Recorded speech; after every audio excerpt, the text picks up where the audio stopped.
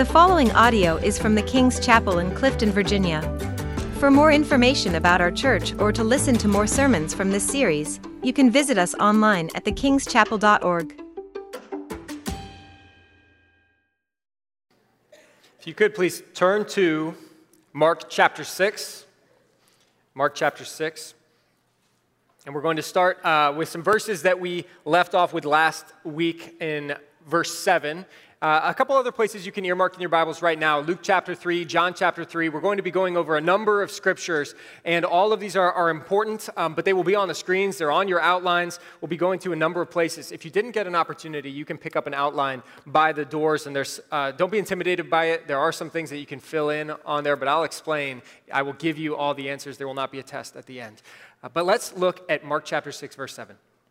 It says, "And Jesus called the 12 and began to send them out two by two. And he gave them authority over the unclean spirits. He charged them to take nothing for their journey except a staff, no bread, no bag, no money in their belts, but to wear sandals and not put on two tunics. And he said to them, whenever you enter a house, stay there until you depart from there. And if any place will not receive you and they will not listen to you, when you leave, shake off the dust that is on your feet as a testimony against them.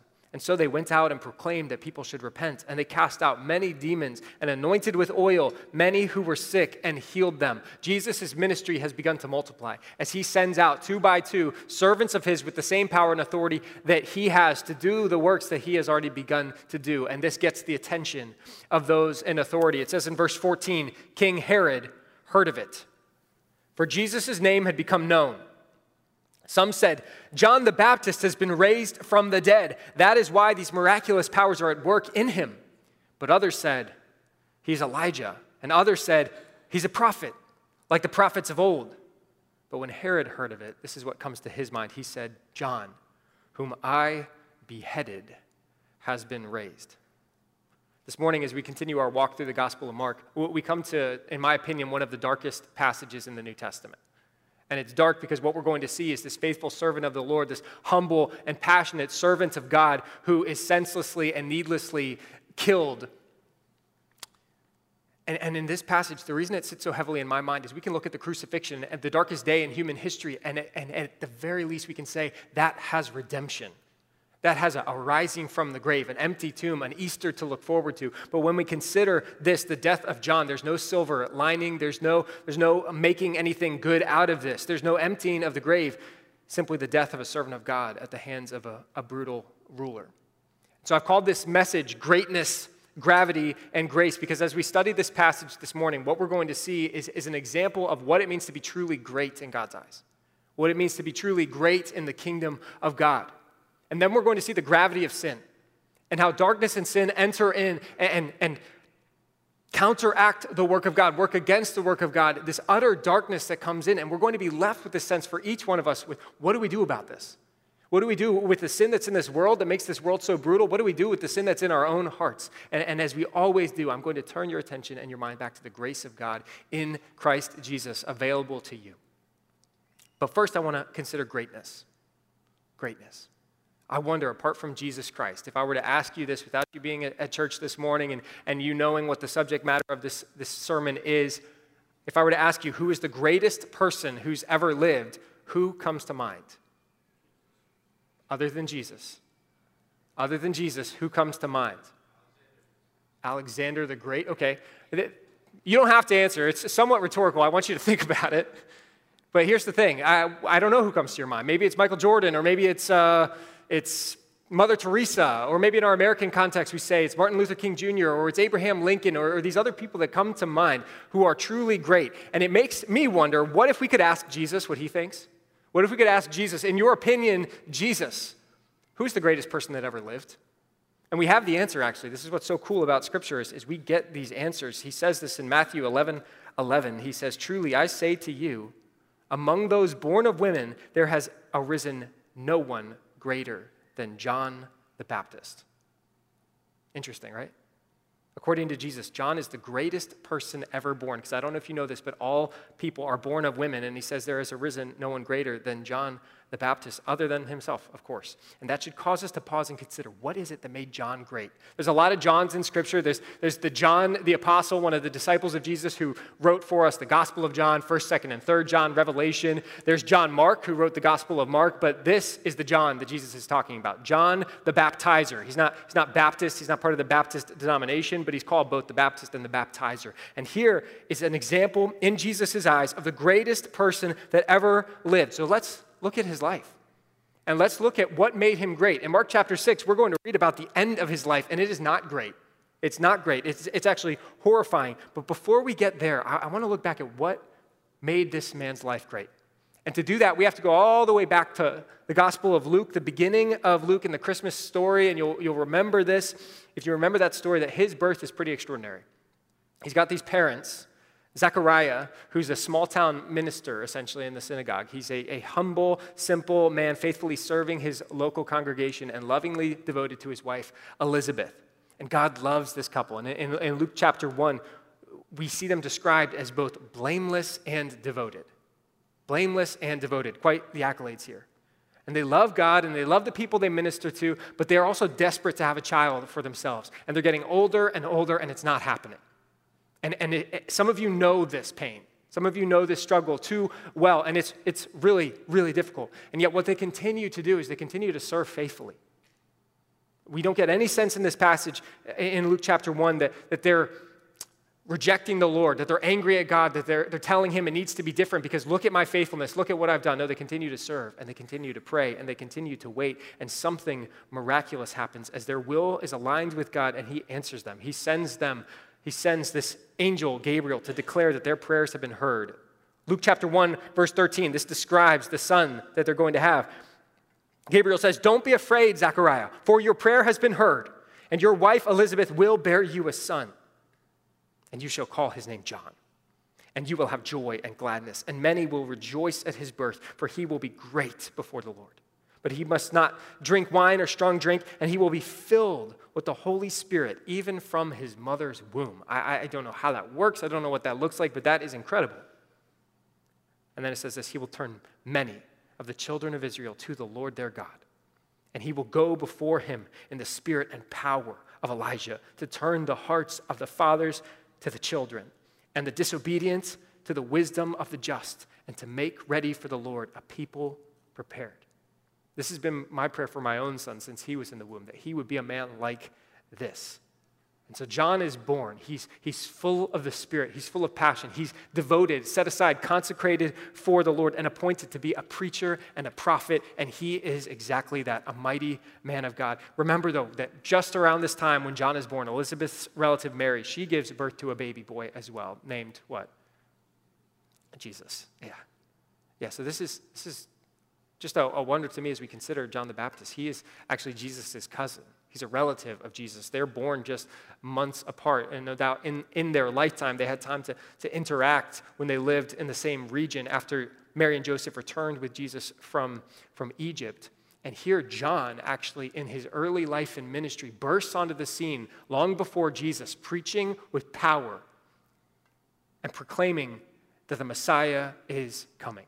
Now, prior to John, there had not been a prophet in Israel for 400 years. God had not been speaking in the same way that he had in the past. It was as if God was silent. And then here in Luke chapter 3, here comes John boldly, courageously, with power, preaching the word, baptizing people, telling them to get ready because Jesus is coming and the Messiah is coming. And when he comes, he's not going to baptize with water. He's going to baptize with fire and the Holy Spirit. So you better get ready. And people are responding to him in droves. And what's amazing to me is that this John, he's not an ordinary man. He's not the kind of preacher with cool clothes and nice sneakers and a gold chain around his neck. No, he's not that kind of guy. Picture him with me. John is this eccentric wild man. Dirty, unshaven. He's living in the woods. He's wearing this homemade garment made out of rough camel hair. His meals are pretty weird. He's picking crickets and honey out of his teeth. Basically, he's your typical homeschooler. And I can say that. I was homeschooled, okay? I know what I dress like. But despite all of these eccentricities and his strange lifestyle, people are just drawn to him in massive crowds. I think about this. This is amazing to me. Like, some of you have a hard time coming to church when you have air conditioning and coffee and nice seats to sit in. But John is such an effective preacher of the word that people are coming out into the wilderness, into the hot desert, away from any resources to listen to this wild man preach the word. What must that have been like? John is something special. And what he's doing is he's giving some people something they desperately need. He's giving them a path to forgiveness of sins. And he's pointing them to a hope of redemption and restoration. And people know they need it. And they're coming to him in waves. And he says the Messiah is coming. He's coming soon. Be ready. He's coming. And from John's perspective, he's coming with fire. He's coming conquering. Make things right before God, before he comes, before it's too late. So what made John great? Well, we see actually in John chapter 3, before John is placed in prison, which he will be soon by Herod, he and Jesus are both at the same river. And we get a glimpse into why Jesus calls John great. They're at the same river, and they're actually both baptizing people in the river. Jesus with his disciples, John with his. And John, in the Gospel of John, keeps directing people to Jesus. He says, "Behold, the Lamb of God who comes to take away the sins of the world." He's like the hype man for Jesus. Look, there he is. There he is. And John, who's built this big ministry, who has all these crowds coming to him, to the preacher, that's very appealing to our flesh, to our attitude, to our ego. It's very appealing for crowds to be coming to us. And yet, see what he does. He sends the crowds to Jesus. He pushes them to Jesus. He says, go over to Jesus. And some of his close followers, the people that have been following John for a long time, listening to his preaching, he's like their pastor and prophet. They ask him about this. They're like, how do you feel about your cousin over there suddenly drawing all the crowds while your crowd is shrinking? How do you feel about that? And here's what he says in John 3:27. John answered. He says, and this is for us. Like, we need to have this mind ourselves. He says, a person cannot receive one thing unless it is given to him from heaven. You yourselves bear me witness that I said, I am not the Christ, but I have been sent before him. The one who has the bride is the bridegroom. The friend of the bridegroom, he's like, I'm the best man. That's all I am, here to serve. The friend of the bridegroom who stands and hears him rejoices greatly at the bridegroom's voice. Therefore, this joy of mine is now complete. He must increase. I must decrease. He must increase, but I must decrease. John's whole life has built to this point. And when Jesus comes onto the scene, John simply testifies, it's not about me. It's not about me. And he immediately begins to exalt his cousin because he knows who he is. And he begins pushing people to Jesus as Jesus begins preaching to the crowd. And he tells everyone that Jesus is above all. And he tells everyone that by believing in him, you can have eternal life. I'll read this to you from the Gospel of John, and this is going to be really important to us. At the end of this conversation, as the crowds are going to him, he says something preemptively about Jesus' life and ministry that he could only know by the inspiration of the Holy Spirit. He says in verse 36 of John 3, whoever believes in the Son has eternal life. Whoever does not obey the Son shall not see life, but the wrath of God remains on him. Now, I don't know if the gospel writer John is quoting directly there John the Baptist, but it's in this context of introducing us to John the Baptist and his ministry and the way that he's directing people to Jesus that we see this. If you turn to Jesus Christ, you can receive life. And if you ignore what he has to say, what awaits us because of our sin, our responsibility is the wrath of a just God. He must increase, but I must decrease. It's not about John. Do you want to be great? Do you want to live a life of greatness? I think all of us would answer yes to that question. And if not, then there may be some cowardice within us. But if we really want to live a life of greatness, this is what it's about. It's not about me. It's not about you. You might write that down. That might be the most important thing you walk away from today is it's not about me. It's all about Jesus. John didn't live for credit. He lived for Christ.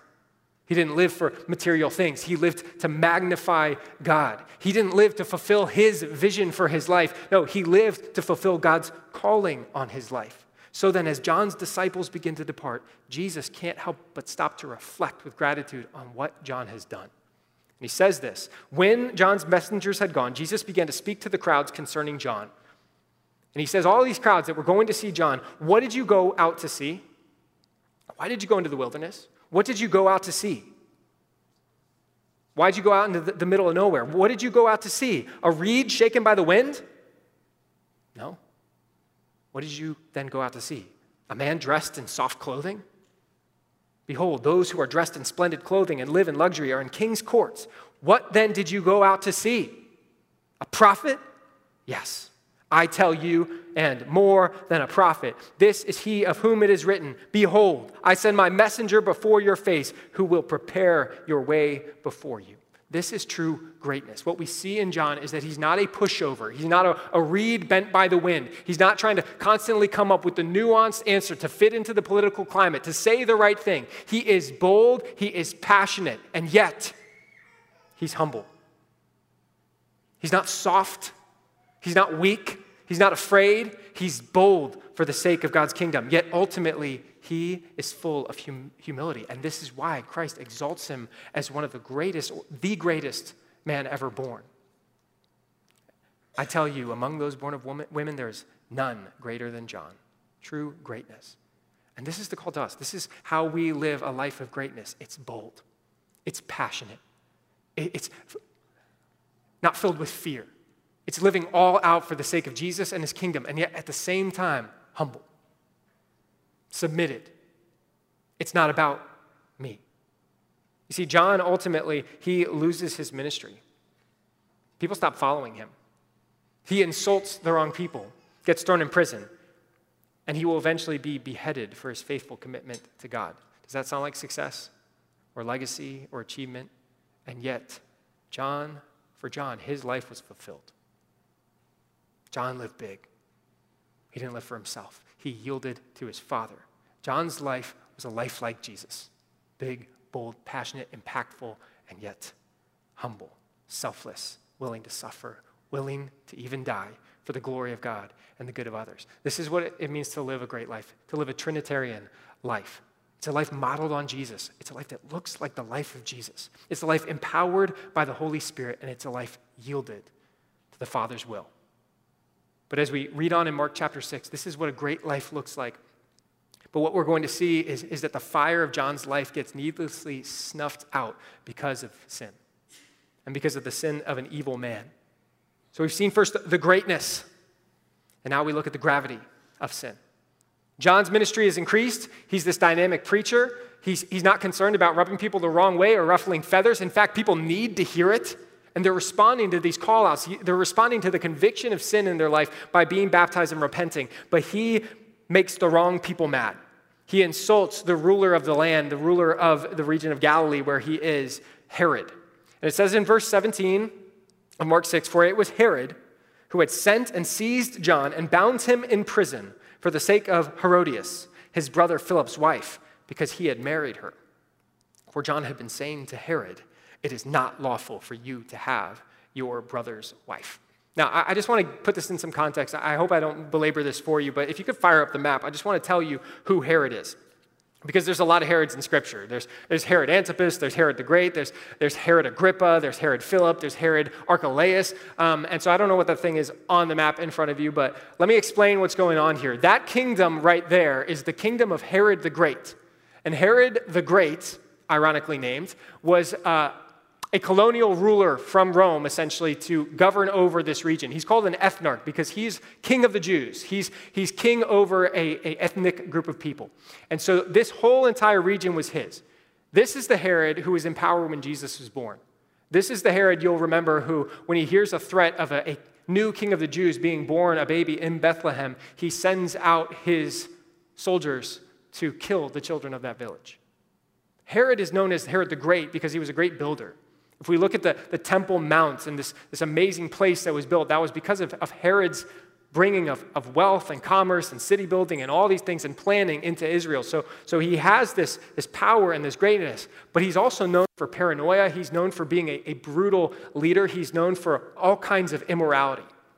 Herod had, I believe it was 9 wives. I didn't say 9 lives. He's not a cat. He had 9 wives, and he had about 40 children to those 9 wives. And this Herod It was said of Herod that it was better to be Herod's dog than his son, because many of Herod's sons struck him with paranoia about them wanting to take his power, take his seat, and so he had a number of his sons killed.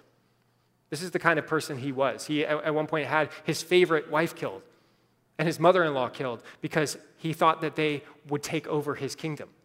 5 days before his own death, as he's getting ready to hand over the kingdom to his son, Antipater, he decides that Antipater's a little too eager to take over his kingdom, so Herod then has him killed. And so in the wake of his life, Herod dies, and he leaves the kingdom as a mess with a bunch of different copies of his will all over the place. And he leaves this kingdom to eventually 3 sons and his sister. It gets divided up 4 ways. So you can see kind of the division there. And it's divided into these tetrarchies. So one of his sons, Herod Philip, takes that region up in the north, Trachonitis, that whole area. One of his sons, Archelaus, is put in charge of Judea in the south, Jerusalem, most of Israel, essentially, all of Samaria, and he's given a lot of power. And another son, Herod Antipas, which is who we're talking about in the passage today, is given that region near Galilee and that region east of the Jordan. Okay, so following this, his sister's given a bunch of beach houses along the coast, so that's how it's divided 4 ways. Tetrarchs. Tetrarch sounds like a cool name, I know it does, but what it actually literally means is quarter king, which sounds more like a cheeseburger than a ruler, in my opinion. But here's the thing about the sons of Herod. He dies, he leaves the kingdom to his sons in this mess, and Mary and Joseph, who have fled with their baby Jesus to Egypt to get away from this guy, they come back, and what Scripture tells us is that when they come back into Judea and hear that Archelaus is in charge, they can't stay there because he's worse than his father.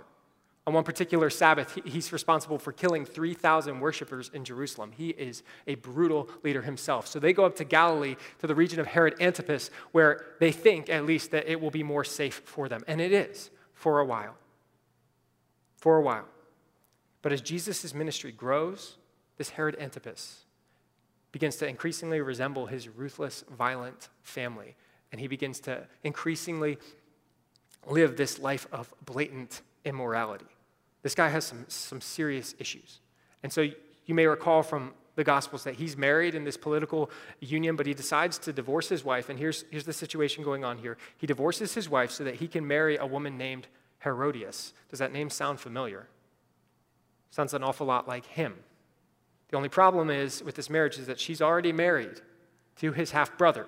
And even worse, she's the daughter of another half-brother. Sounds like a mess, doesn't it? So now if he marries her, she will be his wife and his niece and his sister-in-law. And if they have kids, she will be their mother, their aunt, and their cousin. I know this sounds like a bad joke, but this is actually how I feel when I'm describing my own family to people. It's all over the place. But we can see how immoral and absurd this individual is. We can see how he's full of problems. And he compounds his problems, he adds to his problems by living this life of violence and paranoia towards those who would oppose him. And here comes John onto the scene. And John is preaching, and Herod's curious, and Herod's showing up in the wilderness to hear this guy because everyone is. It's the place to be. And yet, here John is preaching, and he calls out Herod and his wife Herodias and their immorality. And he says that what you're doing is wrong. What you're doing is wrong. And so what does Herod do? He throws John into prison. Mark 6:19 then says, Herodias had a grudge against him, no kidding, and wanted to put him to death, but she could not. For Herod feared John, knowing that he was a righteous and holy man, and he kept him safe. And when he heard him, he was greatly perplexed, and yet he heard him gladly. This is fascinating to me. Herod listens to John preach, and he knows he's good. He knows he's righteous. He knows he has something interesting to say. And here Herod is listening to him, and it says he heard him gladly and was perplexed by him. Some of you are like that. You've come to church, and you've been maybe coming to church for a while. You've been listening to the Word of God, and it's just kind of interesting to you. You're intrigued by it. You're maybe perplexed by it. There's parts of it that you don't understand, parts of it that are a challenge to you. But like Herod, you have never submitted yourself to the Word of God. You've never determined that Jesus is to be Lord of your life. You're here just for some kind of intellectual stimulation. And I would appeal to you this morning, do not miss this opportunity. to respond to the word of God.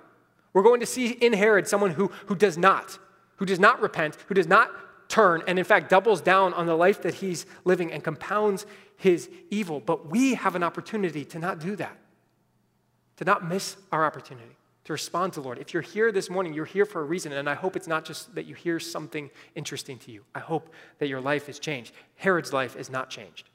He hears Herod gladly, but then he imprisons him indefinitely, and then he compounds his evil this way. It says in verse 21, "But an opportunity came when Herod on his birthday gave a banquet for his nobles and military commanders and the leading men of Galilee." This is a giant party full of a bunch of men. Not a good start. "For when Herodias' daughter, his niece, came in and danced, she pleased Herod and his guests." Don't have any misinformed notions that this is like a Jane Austen dinner party where they're all waltzing and she's taking turns waltzing with the gentleman. No, this is not what's going on here. This is a dark scene, a hedonistic party full of lust, drunkenness, foolishness, catcalls, you name it. This is the depth of immorality. The kind of environment that maybe some of you have found yourselves in, God forbid, in which the dulling of our senses combines with the pressures of the crowd around us, the people that we're with, and it leads to this darkness of this Herod objectifying his near relative. And amid all the excitement, amid the frenzy of essentially this bachelor party, the king said to the girl, "Ask me for whatever you wish, and I will give it to you."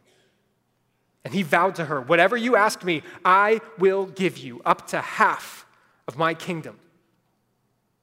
Now, there's a warning for each of us in this passage. There's a type of environment we can be in. There's a type of company that we can keep that will pave the way for us to make horrifying decisions, to do things that will absolutely wreck our lives. And Herod is about to do exactly that. I think when we see this passage and we see the situation he's in, is this the intention he had when the night began? Is this how he saw things going? I doubt it. But I wonder how he got here. And we ought to wonder the same for ourselves. I think it's easy to look around at the wreckage of a broken marriage or a dishonest business decision or a crippling addiction and think to ourselves that it all just came to a crash all at once. Like it was all going smoothly, and then it just suddenly fell off a cliff, and that's not how life works. That's not how sin works. Rather, it's day after day, compromise after compromise, decision after decision, until you reach this unthinkable hour. Herod didn't wake up one morning after a moral life and decide, today's the day I want to do something completely horrific. No, we don't either. We make decisions, incremental decisions, if we're not careful, if we don't live in repentance towards the Lord, if we don't check ourselves, if we're not in fellowship and accountability where people can steer us back to the right path, where day after day, small compromises and drifts in our life lead us to an eventual place that we would have previously thought unthinkable. And we wonder to ourselves, how did I end up here? A little more flirtation, a little more compromise, a little more secrecy. And the day eventually comes in which our enemy, the devil, presents this distorted view of the world to us, to our flesh. And we say, I want that. And we take it. And we silence the voice of conscience. We silence the voice of the Holy Spirit who is calling out to us, no, you know better. And despite that, we give in. We give in. We neglect the voice of Scripture, the pull of the Spirit. We silence God's leading. And I hope that this is not the case for you, but Herod here in the pressure of the moment is about to make a decision that will haunt him for the rest of his life. Verse 23, he vowed to her, whatever you ask me, I will give you up to half of my kingdom. And she went out and said to her mother, for what should I ask? And she said, the head of John the Baptist. And she came in immediately with haste to the king and asked, saying, I want you to give me at once the head of John the Baptist on a platter. And listen to this response. It says, the king was exceedingly sorry. He doesn't even want to do this. He hates what he's about to do, but the conviction doesn't last, and it gives way to the moment, to the carousing, to the lust, to the godlessness of the moment. And it says, but because of his oaths and his guests, he did not want to break his word to her. And immediately the king sent an executioner with orders to bring John's head to the party. And he went and beheaded him in the prison and brought his head on a platter and gave it to the girl, and the girl gave it to her mother. When his disciples, that is John's disciples, heard of it, they came and took his body and laid it in a tomb. This is a senseless and horrifying end to a humble, great life. And after this event, no doubt Herod did his best to silence the voice of conscience, to numb himself from what he had done, to move away from it, to leave it in the rearview mirror with time and distance and drink and pleasure, and shoving what he had done into the recesses of his mind. But now the rumors have spread. There is a preacher in Galilee. There is a healer. There is someone who is casting out demons. There is someone who is speaking with authority. Someone who resembles John. And as Jesus' ministry is spreading, though Herod has done everything to suppress what he's done, it's as if a secret closet in his mind has suddenly sprung open, and he is overwhelmed with fear at the thought that John, whom I beheaded, has been raised. John, whom I beheaded, has been raised. The same thing happens to us. We live these lives where we try to distance ourselves from some of the things we've done, the actions we've taken, the thoughts that we've had, the wrong that we've perpetrated. And we do well most of the time to suppress these things, to cover, to hide, to bury these things in busyness, lifetime, and distance, but not forever. And so there's a call here to be careful what kind of choices and memories we store, to be careful what kind of decisions we make.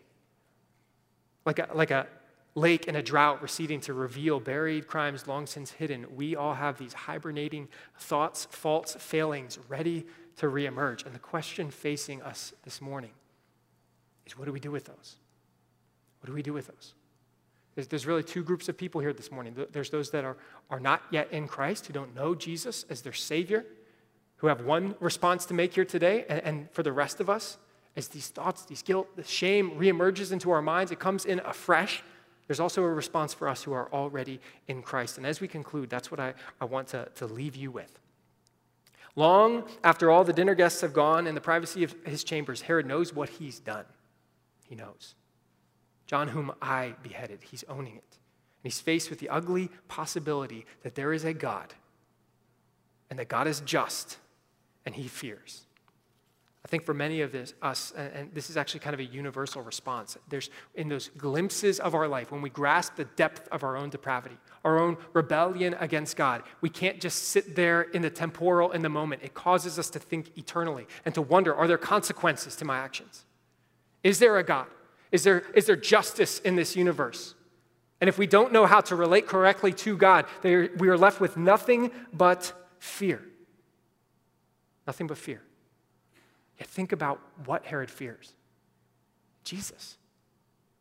Jesus, gentle and lowly. Jesus, full of grace towards so many. Jesus, full of tenderness and compassion. Jesus, who offers forgiveness to people who clearly don't deserve it. Jesus, who offers a way of redemption and repentance and restoration for even Herod.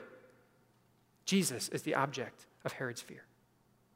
When you don't understand what Jesus has done for you, when you don't understand why he came, this is the only response. What can you feel other than fear when you realize that there is a God, and yet you don't grasp the fact that he offers you forgiveness?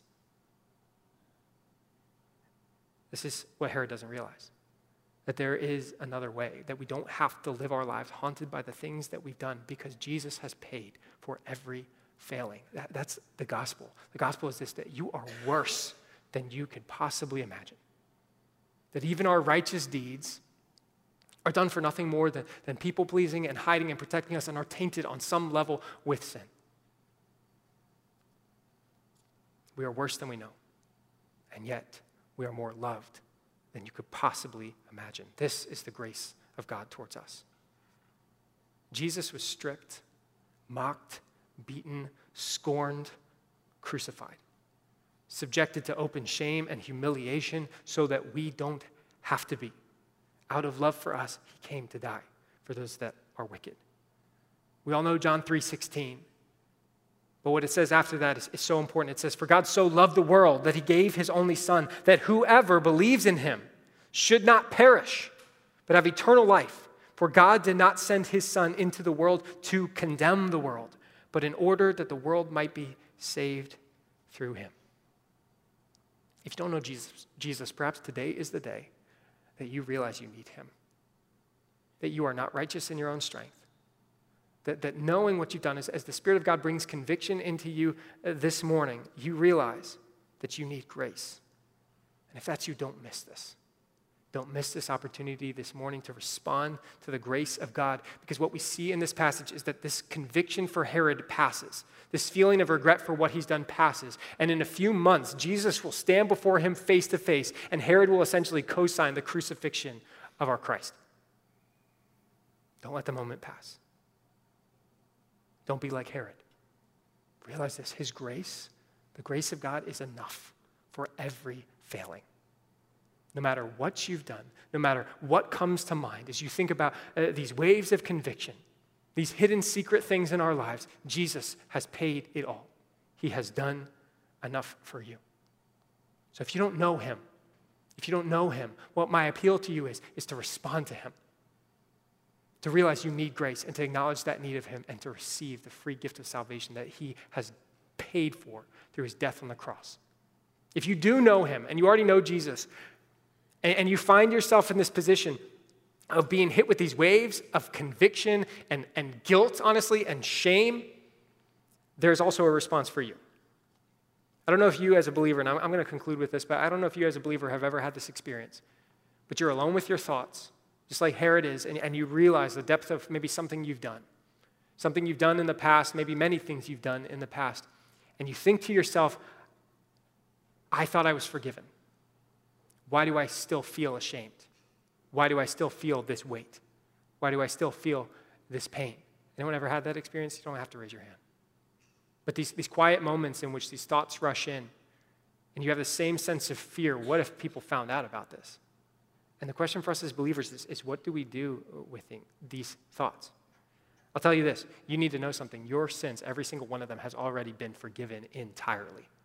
You are washed and made new in Christ. There may be some things that come to your mind that you may need to confess, that you may need to turn over to the Lord in confession so that you can receive the reminder of his limitless forgiveness towards you. To confess before God, maybe even to confess to a trusted friend. But what Scripture tells us is that when these feelings of shame and guilt and condemnation come for sins already forgiven, that is an attack of the enemy. Scripture reminds us in Ephesians 6 to put on the helmet of our salvation. The helmet of our salvation. And what that means to me is that it is our salvation that protects us from the condemnation of these thoughts that come. And here's what this looks like for me practically. When I'm before the Lord and I sense this condemnation, Mark, you're not good enough. Mark, these things that you've done are too much. Mark, the sin in your life is too great. It cannot be overcome. Mark, think about this stuff. You ought to be ashamed of yourself. I recognize that for what it is, a lie and a deception from the enemy of God, from Satan himself, that would seek to tell me that my salvation was invalid. And the helmet of salvation reminds me that no, through Christ, through what he's done, I am made new. Through Christ, I'm given new life. Through Christ, every sin is forgiven and I'm washed clean. I look to the cross and I see every single one of my sins nailed there. That's what Jesus has done for you. And I remind myself of the truth of God's word, and I remind myself of the implications of that, and I store the word of God in my heart and mind to respond to those lies and accusations. And I store even the words of songs and hymns in my mind to respond. I love this hymn. It says, when Satan tempts me to despair and tells me of my guilt within, upward I look and I see him there who made an end to all my sin. Because the sinless Savior died, my sinful soul is counted free. For God, the just, is satisfied to look on him and pardon me. That's what he's bought you through his broken body and his shed blood on the cross. You're set free. Live in that freedom. Live a life of greatness for the glory of God. Let us pray. Oh Lord, I thank you that even the darkest of our deeds, is not too much to be overcome by your blood and your forgiveness and your grace. Lord, I pray if there's anyone here that does not yet know you, that is now confronted with the weight of their life, that they would turn to you and receive the free gift of salvation. And Lord, I pray for each one of us that is already in you, as we're maybe struggling with things past done. I pray we would lay those things at the foot of the cross and receive the truth of our forgiveness in you. And Lord, I pray that we would live lives that are great. Lives that are full of passion and zeal and fervor for your kingdom, Lord, and yet that are marked by humility, grace, and understanding, full of mercy, Lord. Let us live lives that reflect you. And Lord, I ask this in Jesus' name.